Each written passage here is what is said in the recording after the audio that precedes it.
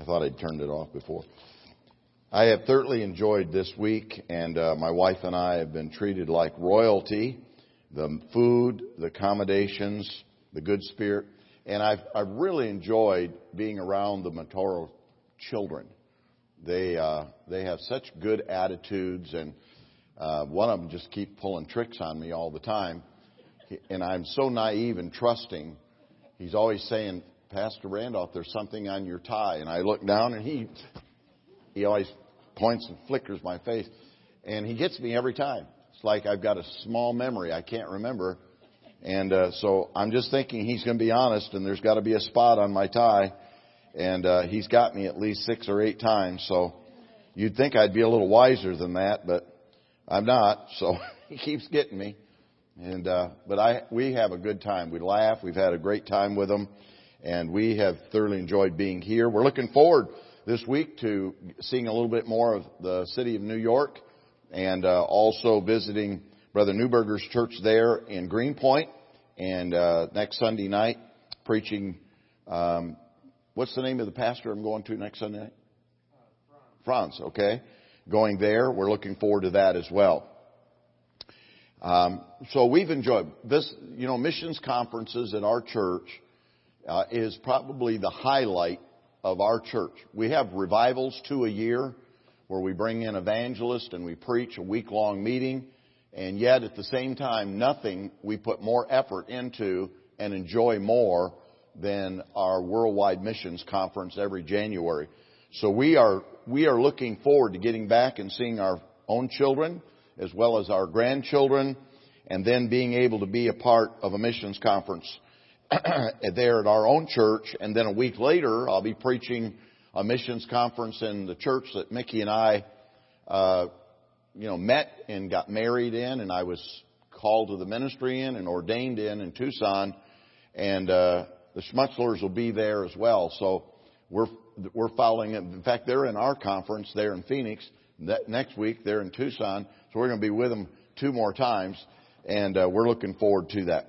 All right. Well, tonight, I want us to turn to the book of Matthew, chapter number 26. Matthew chapter 26.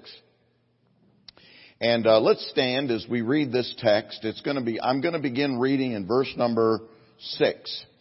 And I want to entitle the message tonight, and I want to entitle it, Who Will Be Remembered?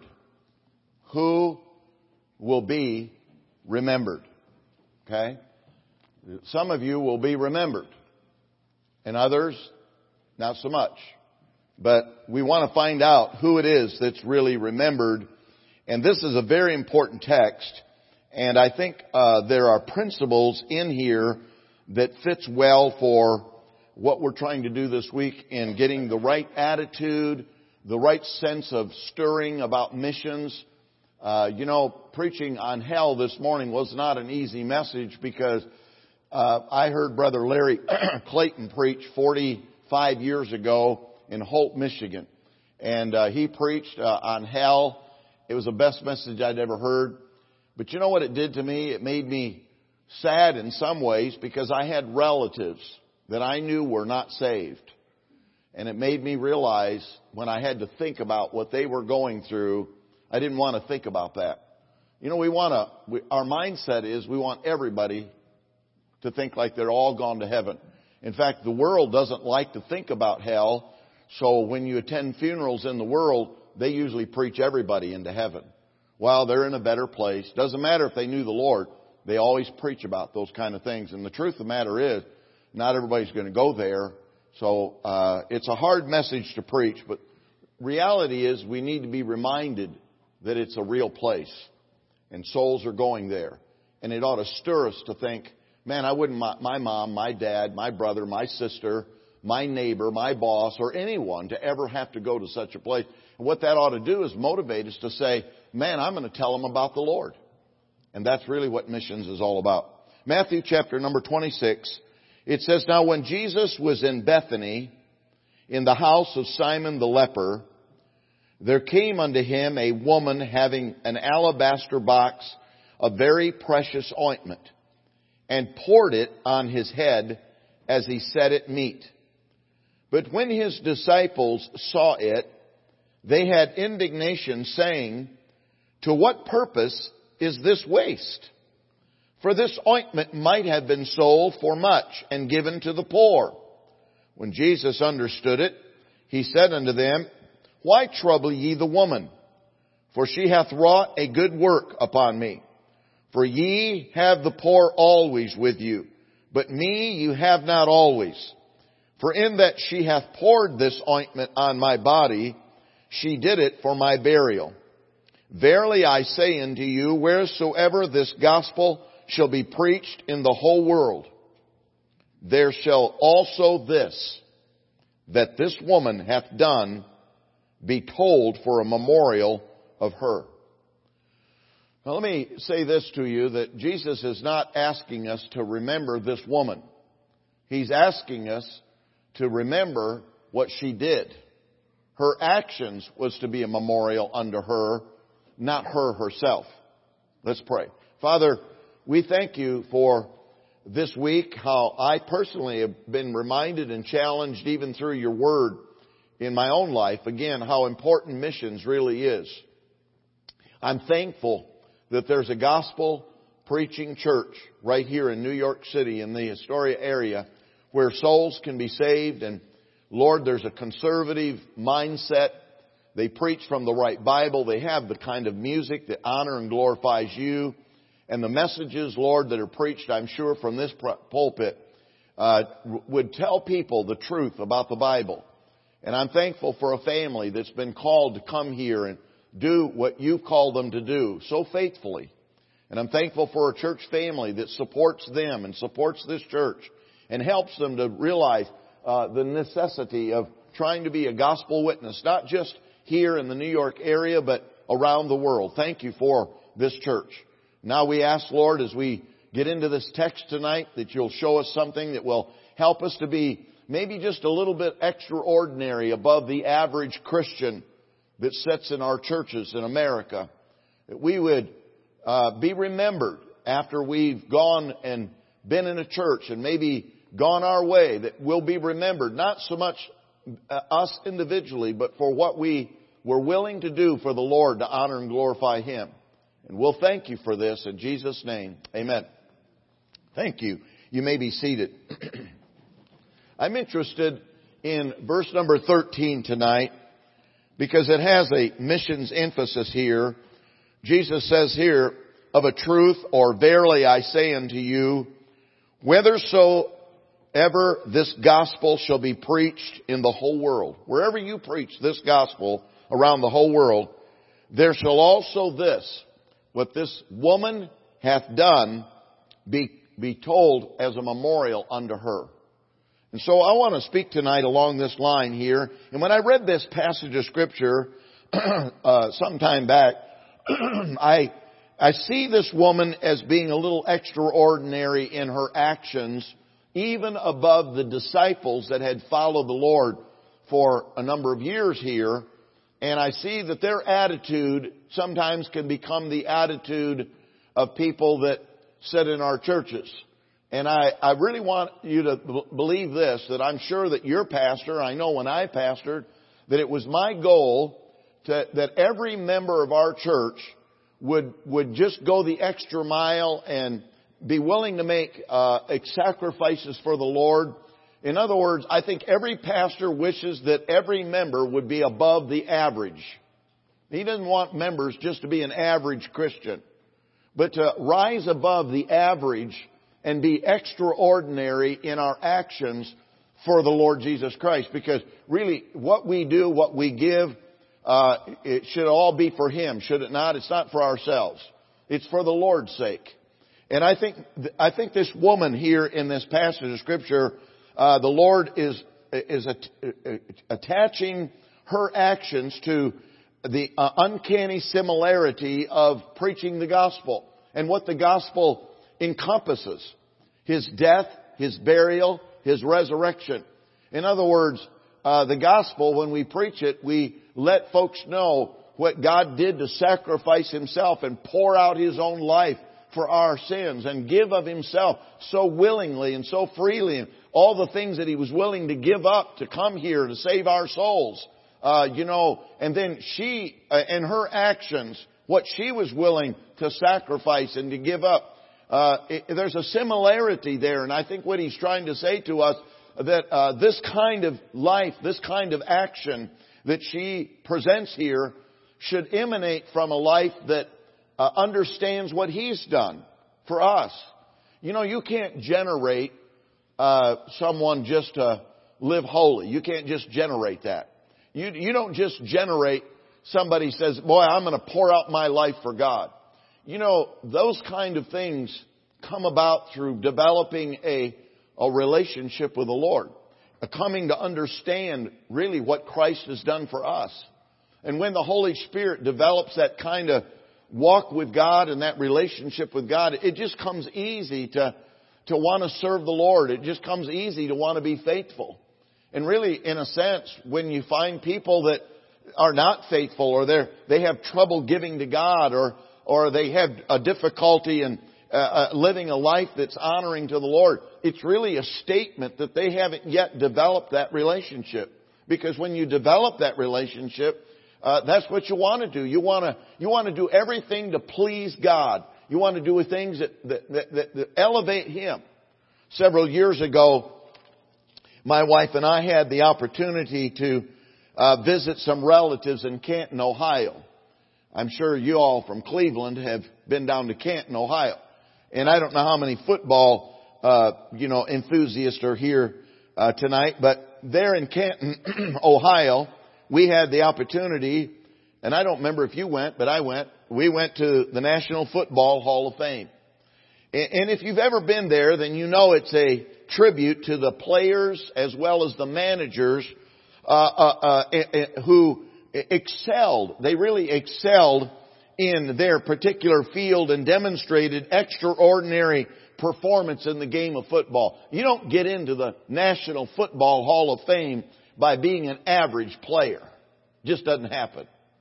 It's only those who rise above the extra and sacrifice more and give of themselves and pour out themselves and willing to give up things to be the best, to be extraordinary, to arrive at that place. Now, I understand that when people in football or golf or baseball or any other line of sports, they all have their hall of faith or their memorials or so forth. In fact, Heartland Baptist Bible College, it has a hall of faithful.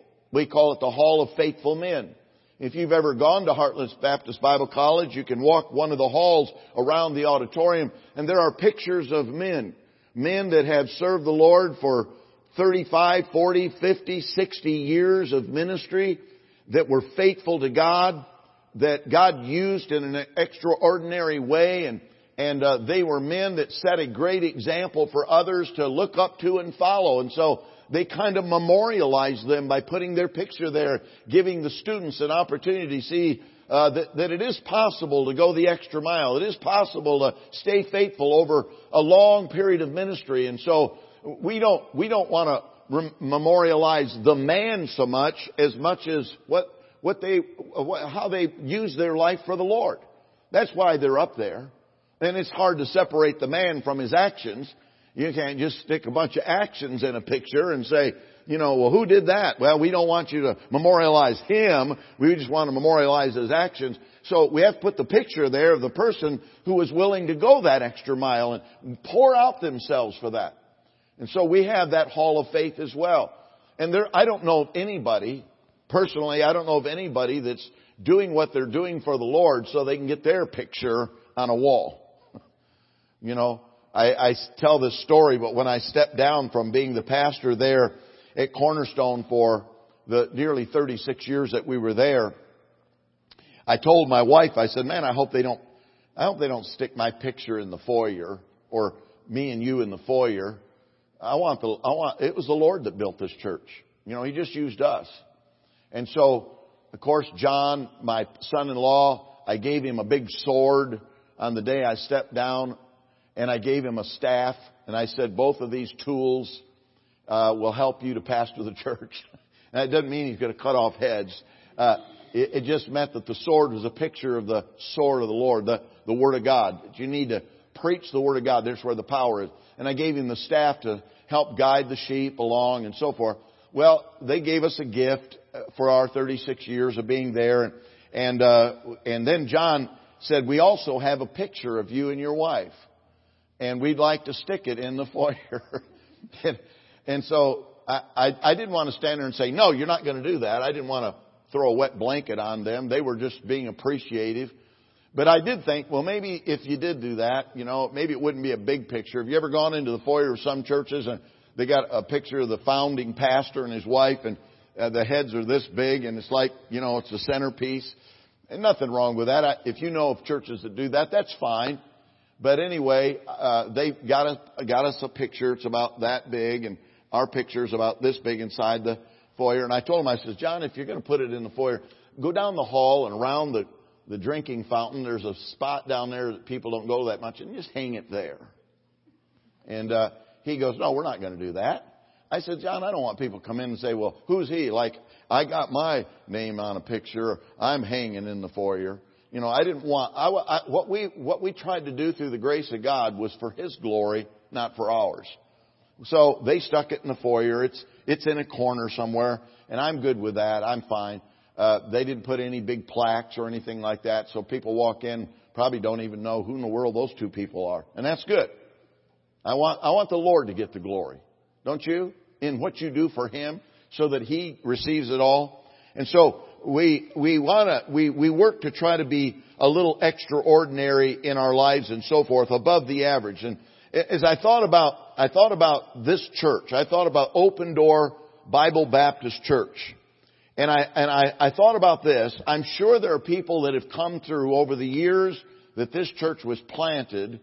The number of years that the Montoro family has been here, I'm sure there's people that have come and there are people that have gone that have left their mark, that have been a blessing. You remember them because they provided extraordinary actions and they were willing to pour out and spend and be spent for the Lord Jesus Christ. And we appreciate people like that. And those are the ones that we remember. Then I thought this, there's probably people that have come through this church, like people have come through ours, that didn't leave much of a mark. They were just an average Christian. Sat in the pew, consumed the message. And by the way, that's kind of the culture and world we live in today. People come to churches not so much to serve, but to be served. People come not so much to minister, but to be ministered to. Jesus, when He came, He did not come to be ministered to, but to minister and give His life as a ransom for many, the Bible said.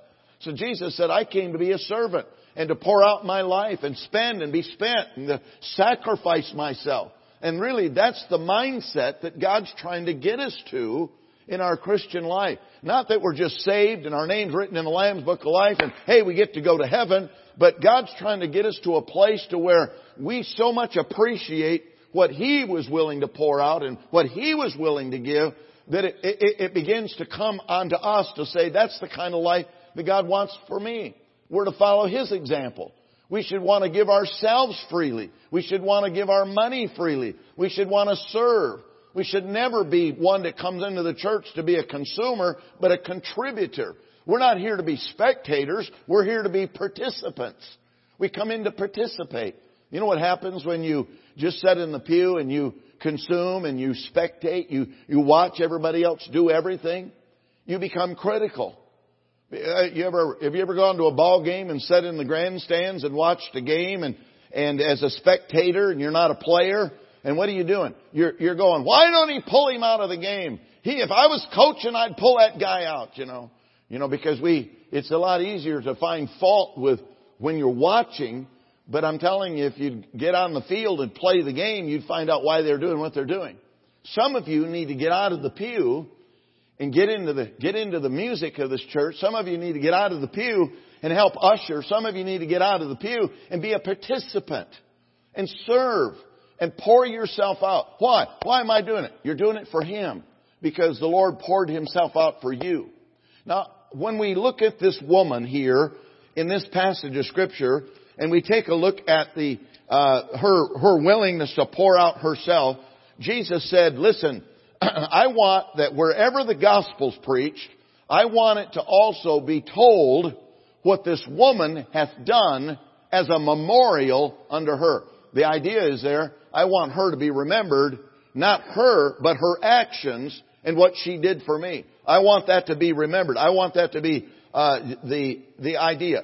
You see, in the age and the culture in which we live, it seems that the prevailing attitude is to do the least possible rather than the most. You know, if we can get away with not expending that much, and we can get something for free, and we don't have to exert that much energy and that much money and that much of ourselves, why, that's the prevailing attitude of the world. You know what's sad? Sometimes the reason I think that it's hard to get Christians to pour out themselves and to give freely is because the world's prevailing attitude of saying, I'm not going to do that much, that attitude sometimes could come into the church to where we don't feel like we want to give that much. But listen, we ought to. It ought to emanate from a life that's walked with the Lord and recognizes what He's done for you. So I want us to look at some things here tonight real quickly and look at verse number 6 and 7 in Matthew chapter 6. It says, now when Jesus was in Bethany in the house of Simon the leper. Now the town of Bethany was about 3 furlongs from Jerusalem. If you can't do it today because the eastern gate is closed up. But back in the day of Christ, you could walk through the eastern gate, and right out the eastern gate was the Mount of Olives, and really Golgotha, and you would have to come down through there where the sepulchres were at, and you would cross the Kidron River that's right outside the eastern gate that flows around the city of Jerusalem. You'd cross that Kidron River, you would enter Gethsemane and the Mount of Olives, and if you stayed on that road, it would lead you to Bethphage, and then it would lead you to Bethany, and out of Bethany the road would head towards Jericho and over towards the Jordan River, where Jews would often follow that path rather than going through Samaria, because they didn't want to be a part of the half-breed Jews and Gentiles that they felt would defile them. So the Jericho Road, they called it, was traveled very, very much. And you almost, to get from Galilee, you'd come down the eastern side of the Jordan, cross over where Jericho was at, and go over towards Bethany and down the Mount of Olives and on into the eastern gate of Jerusalem for their festive days and their Passovers and so forth. And so Jesus is now coming, and he's come, it says here, when Jesus was in Bethany, so he's in this little town. And we know from the rest of the Bible that there were people in there that had come to know Christ as their Savior. Simon, who was evidently once a leper, he's not a leper right now, or he would have been in a leper colony separated outside the camp of Israel. But evidently he had been healed of his leprosy, and so he's holding a meal in his home, and this woman is there. Look at verse number 7. There came unto him a woman. Now, I got to thinking about this. Who was this woman? Well, John chapter 11 and verse number 2, you don't need to turn there, but it tells us that it was Mary, Martha, and Lazarus' sister. It was that Mary. Now, the commentators will tell you that it was Mary of Magdalene, but the Bible is the commentation on its own, on the Word of God. And all you got to do is look at John chapter 11 verse number 2, and the Bible will even say it was that Mary who broke the alabaster box, who was Mary and Martha's sister. Lazarus and Martha's sister. So we know who the woman was. It was that particular woman. And then in John chapter 11 verse number 5, it tells us something else. This woman was a recipient of Jesus' love. The Bible says that Jesus loved Mary and Martha and Lazarus. He loved them. And they realized He loved them. And so we find here that this woman, who no doubt recognized and was appreciative of Jesus' love and willingness to come and be poured out and sacrificed for Him, is this woman Mary. So if you're putting down any thoughts tonight, what would have motivated this Mary, this woman who was of Bethany, where Jesus would often stop and fellowship with this family. What would motivate her at this particular time, which Bible says in the Gospel of John happened to be about 6 days before the Passover, or 6 days before Passion Week, when Jesus would be crucified. So it's at the end of his 3.5 year ministry. He's down to about 1 week before he's going to go to Calvary. And he's in Simon the leper's house. What would motivate this woman to come and do what she did unto the Lord Jesus Christ? Well, I want to suggest to you that the motivation for her to produce this action was because she had a recognition of being the recipient of Jesus' own love and sacrifice.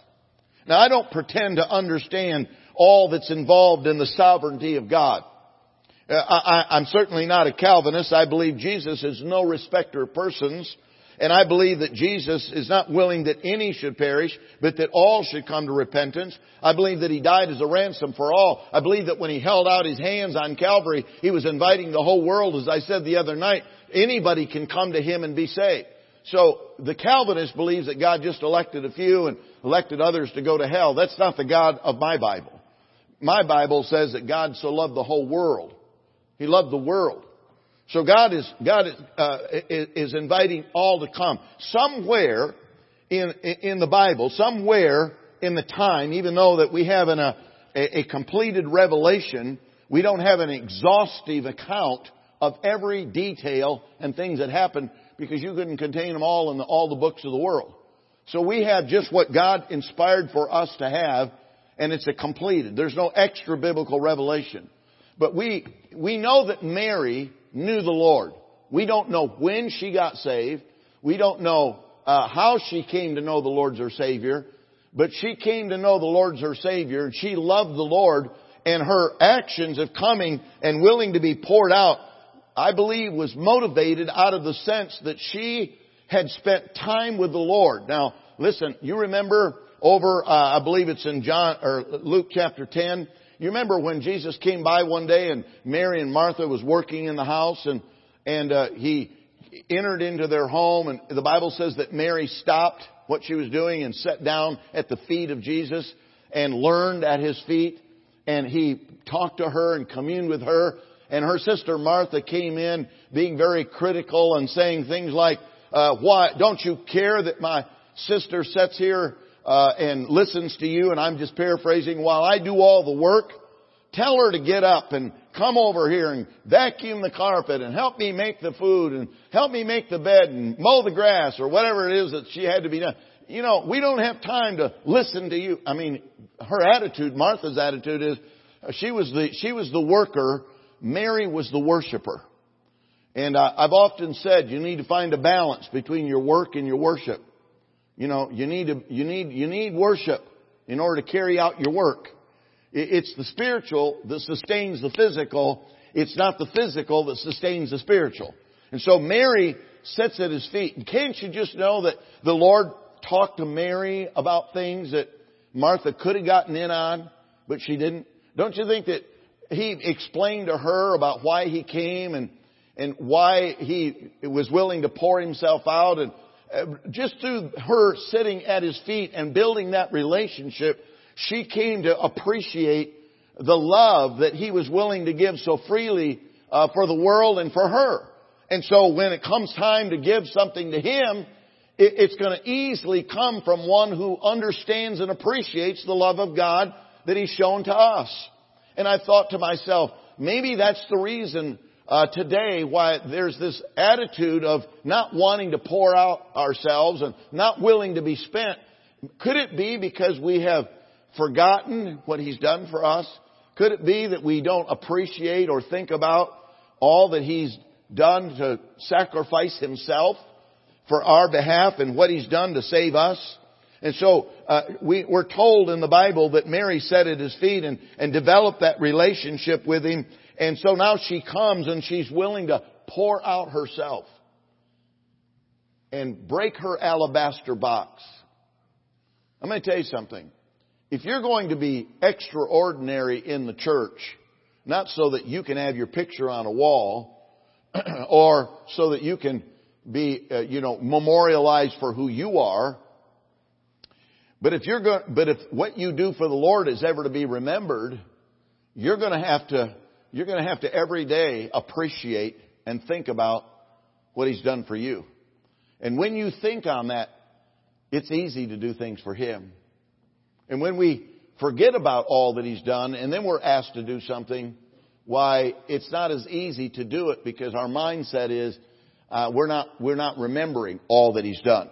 I believe that the very first reason that she was willing to come on this evening where He's sitting in this house and she brings her alabaster box. And isn't it interesting that she came with a premeditation of doing this.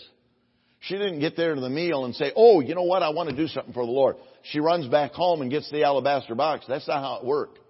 She knew she was going to be in Simon the leper's house that night, and she brought her alabaster box with her with the intent that when she got there, she would pour it out on him. I think that's the attitude we need to have when we come to church. It's that we have our offerings already made out with the intent that this is what I'm going to give. Not, oh man, I need to run home and get my offering. Come back and get it. It would be too late to give it. So she came already prepared to give herself. She already came prepared to do something above the ordinary. Then there was a second thought I had here, and that is this attitude that she had towards the Lord was motivated, secondly, because she placed a greater value on Jesus and His ministry than she did her alabaster box of precious ointment. I think she placed more value on Him than she did the box. You say, oh, come on, Pastor Randolph. She brought a little box of an alabaster box of ointment. How valuable could that have been? How much of a sacrifice was that? You're making a big deal out of a little alabaster box. Really? I'm going to tell you that alabaster box was valuable. In fact, the Bible says it was worth 300 pennyworth, and that means that it was worth almost a year's wages. Back then, they paid people a penny a day. So 300 pennyworth would have been almost a year's wages. If you put that in to our time, I looked it up on the internet. I was trying to get the average medium household income in America. Now it varies. You folks on the eastern seaboard make more money, or at least the medium household income is higher in Boston and New York and Connecticut and Maryland and all of that. It's the highest in the country. Then there's places down in Mississippi and places like that that's the lowest in the country. So it took all of those together, and it brought it out that the average household medium income in America averages between $40,000 and $50,000 a year.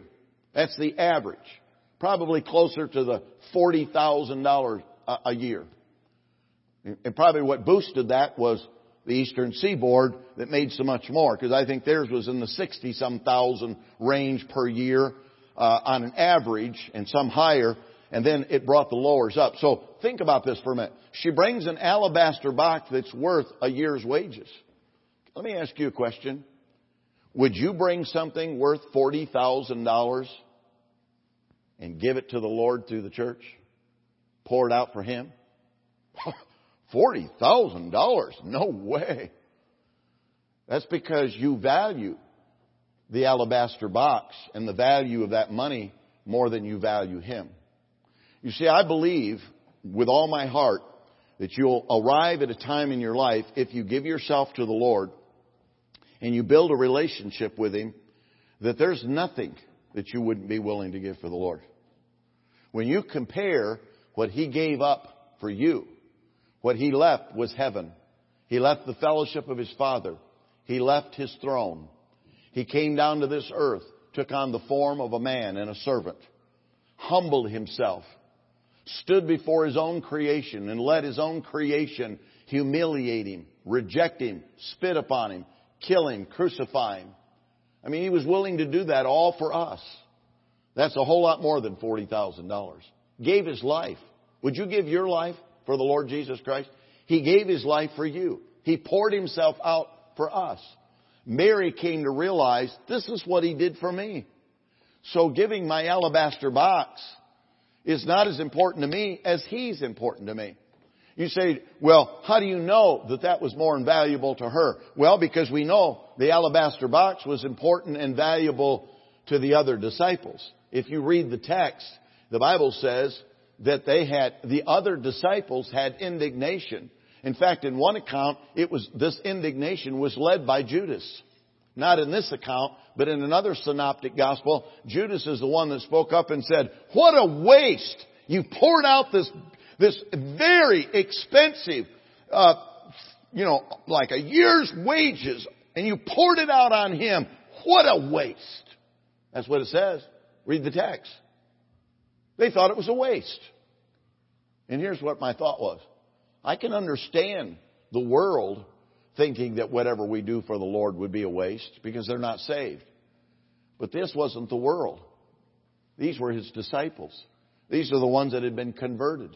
These are the ones that had followed Him for 3.5 years and saw His miracles and understood and sat at His feet on the hillsides and listened to Him teach. And then when it comes down to giving, here's a woman comes to the meal that night and she brings in this alabaster box of very precious ointment. And she breaks the box open and she pours it over His head and she gets down on her face. And when I read this text, it almost breaks my own heart to think that the kind of love and appreciation that she had. But she gets down and she takes the ointment and she begins to wash His feet with her own hair. She's just anointing Him and adoring Him and pouring out herself and pouring out her ointment on Him. And they're all standing there watching her do this. And Judas says, "Man, what a waste. You just wasted it. Do you know that we could have sold that box of ointment for 300 pennyworth and had given it to the poor?" What did Jesus say? Jesus said, hey, bozo. You always have the poor with you. Me, you're not going to have always. But you know what it tells me? It tells me that the disciples and Judas placed more value on the ointment than they did on the one that was being poured out on. She placed more value upon the Lord Jesus Christ than she did her own ointment. She was willing to come. And I think what the Lord is saying to us is that when we serve the Lord, if you want to be remembered, if you want people to remember you, then they're going to remember you based upon what you do or you don't do, because it's what you do or you don't do that makes you remembered.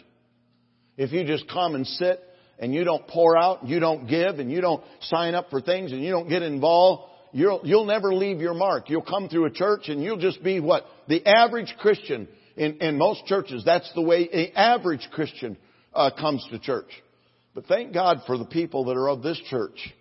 I think this church, after just being here a week, has got a percentage of people that rise above the average. Not just a good family that ministers here, but many good members. My wife and I have met them. Servants. People that are willing to give. People that are willing to come, jump in and help and do it. Why? So they can get a name for themselves and they can be remembered? No. They're doing it for the Lord. They do it for Him. That's the attitude that God wants us to have, because that's the attitude of the gospel. That's why the Lord says that He poured Himself out. And so everywhere you preach this gospel, where it tells people how much I sacrifice myself for the world, then I want it to be told what this woman has done unto me as well.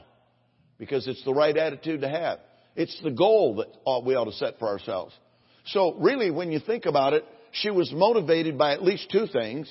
One, she was motivated, first of all, because she recognized that she was the recipient herself of the love and the sacrifice of Jesus. And she did it, secondly, because she didn't place as much value on the ointment as she did upon the Lord. And when you value the Lord more than you do your things, some of you won't give because you place more value on keeping your possessions than you do giving them up for the Lord. Thirdly, real quickly, Mary's action was motivated because she perceived also that her opportunities to do this, something special for Christ, was soon going to be gone. If you look here in the passage, in verse number 11, what does He say? For you have the poor always with you, but me ye have not always.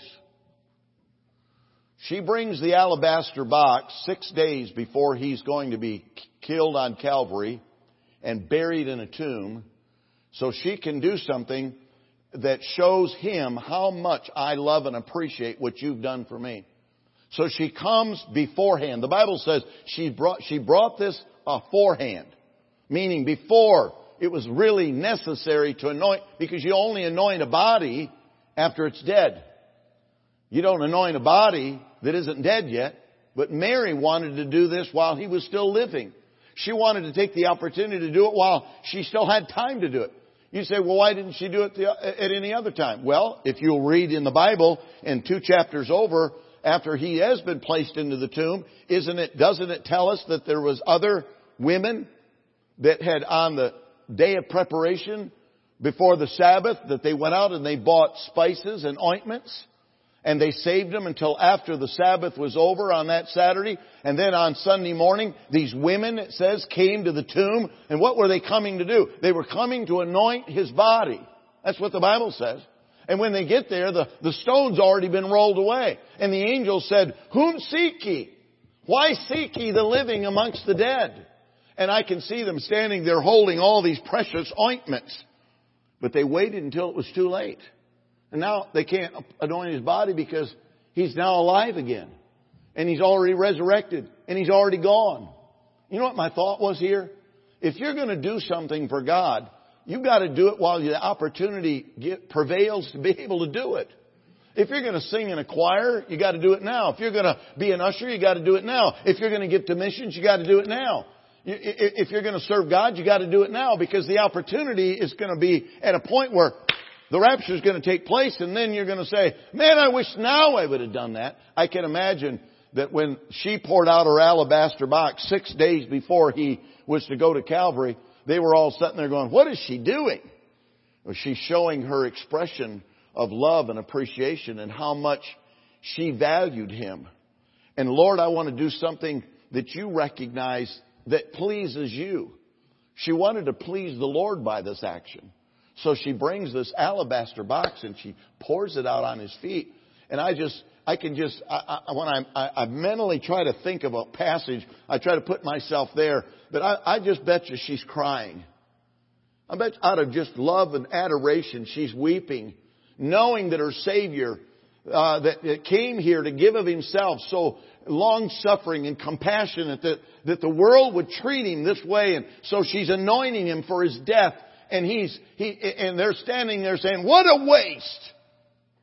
Of course, Judas was a treasurer of the bunch, and the Bible says that guy was nothing but a thief. He would have loved to have him sold it, put the money in the bag, so then he'd be able to steal out of the bag like he'd been stealing out of the bag before. That's what lost people do. He was the only one out of the whole bunch that was lost. He never did get saved. But it just bothered me when I saw the attitude of the other disciples following his attitude and saying, "Yeah, what a waste." Is it a waste to serve God? Is it a waste to come to church? Is it a waste to give an offering? Is it a waste to sign up and say, "Hey, I want to give more for the Lord Jesus Christ"? It's not a waste. He deserves that. He's worthy of that. He's worthy of our giving. He's worthy of our service. And then just last of all, she wanted to do it to please the Lord. She didn't want to do it to please herself. She didn't want to do it to get a bronze head or a picture on a wall. To me, when I read the passage, I just see the life of a Christian woman who rised above the average Christian's attitude, who was willing to spend and be spent and be expendable, to give of herself and pour out herself for the Lord Jesus Christ, to do it all for Him, not for herself. I don't think she came in and said, "If I break this alabaster box, I just know they're going to put a picture of me in the foyer." She can come in there and say, "I know if I give this, everybody will see me doing it, and they'll say, wow, what Mary." She never came with that attitude at all. This was all done out of a very humble, sacrificial life. It was all being done for Him, not for her. And yet the Lord said, "This woman, what she did for me, is to be remembered throughout all the ages." This is to be remembered. When I read that, I thought, Lord, I want to be that kind of a Christian. I want to be one that gives to missions. I want to be one that gives my tithes. I want to be one that goes soul winning. I want to be one that's willing to sacrifice some things out here in the world, to give up things that the world does. You know, folks, a lot of times people don't come to church because they value things that are out in the world. Games and sports for their children and so on. I'm not against sports. I'm just simply saying that a lot of times we put a lot of value on things that have really no eternal value to them. And when we're all said and done and we look back on the way we raised our family, there's many that'll stand there and say, man, now I wish that I'd had my kids more in church. I wish now I would have done more for the Lord. In fact, I said this morning, the moment that you die, 1 second after you're dead, and you see the Lord sitting on the throne, that's when you're going to say this, man, I wish I would have served Him more. I wish I'd have given Him more. I wish that I'd been more faithful to His church. I wish that I had given the missions more. 1 second after you're there in heaven, that's when you're going to say, I wish I could do it now. But you can't do it now. But you can do it now because you haven't died yet. You haven't been raptured yet. You could, like Mary, give and pour out and be broken for Him while you have the opportunity to do it. While He can see you do it. So He can bless you for it. So that you can exalt Him. Everything we do in our Christian life is all to lift Him up, glorify, exalt our Savior. And when a person sees our life, they ought to see a life of somebody that loves and appreciates what Jesus has done for them. They ought to see a life that places more value upon Him and His ministry than they do everything else that the world places value upon. When they see somebody else doing it now, they see people that are grasping the opportunity to do it while they can. Hey, you have an opportunity right now to say, I'm going to give more this year for missions. You can do it. You can do it now. And I can't generate that. That has to come from somebody that loves Him and appreciates Him and values Him. Are you that kind of a Christian? Let me ask you this in closing. To be dead honest, really now, just to be dead honest, if we were to have to fill out a card, we don't, but if we had to fill out a card to evaluate ourselves, and it said, extraordinary Christian, average Christian, and you had to be honest, knowing that the Lord knows your life, He knows how faithful you are, He knows what you give, He knows what you're willing to spend and pour out for Him. To be dead honest, which one would you have to check? That you're just an average Christian or I'm an extraordinary Christian? If the Lord looks down and sees how much you're willing to give up for Him, He'd place you on the extraordinary list. But if you just sit in the pew and do nothing and just consume and take it in, which most Christians do, we'd have to mark, I'm just an average Christian. And when people look at your life, they don't really see the Lord because they don't see a person who's willing to pour out for Him. You see, when somebody is faithful to church, and when somebody gives and someone soul wins, the world sees that. And they'll say this, why do you pour so much of your time? Why do you give so much of your money? Why do you give so much of your effort to your church and to the Lord? Why do you do that? Because He loved me. He saved me. I get to go to heaven. He abides with me every day. He gives me His precious word. I want to do all I can while I have the opportunity to do it, because there'll come a day when your health won't allow you to do it. There will come a day when your age won't allow you to do it. There may come a day when the time's not going to allow you to do it. Right now, you have your health, your time, and He wants to be able to say, everywhere the gospel's preached, I want it to be told what this Christian did for me. I want to be on the same level as a Mary, not on the same level as the disciples that said, what a waste. I'm not wasting my time tonight, folks. You're not wasting your time. We're here because of Him. And the people that don't quite understand and appreciate that can find reasons to say, I had other things to do at home. And I realize that there are some here tonight that would love to be here who had to work tonight, or they would be here. Or some that may be sick But I just wonder how many are sitting home tonight that didn't have to work, that aren't sick, that didn't care whether they came back on a Sunday night to hear from the Lord. Average Christian or extraordinary? Which is it? You evaluate yourself. I have chosen that I'm going to sacrifice and give up and pour out so that I can be a little extraordinary. Not so they can put my picture on a wall, but so that they can see Jesus through me. I want you to bow your heads tonight. With your heads bowed, your eyes closed. Let's stand.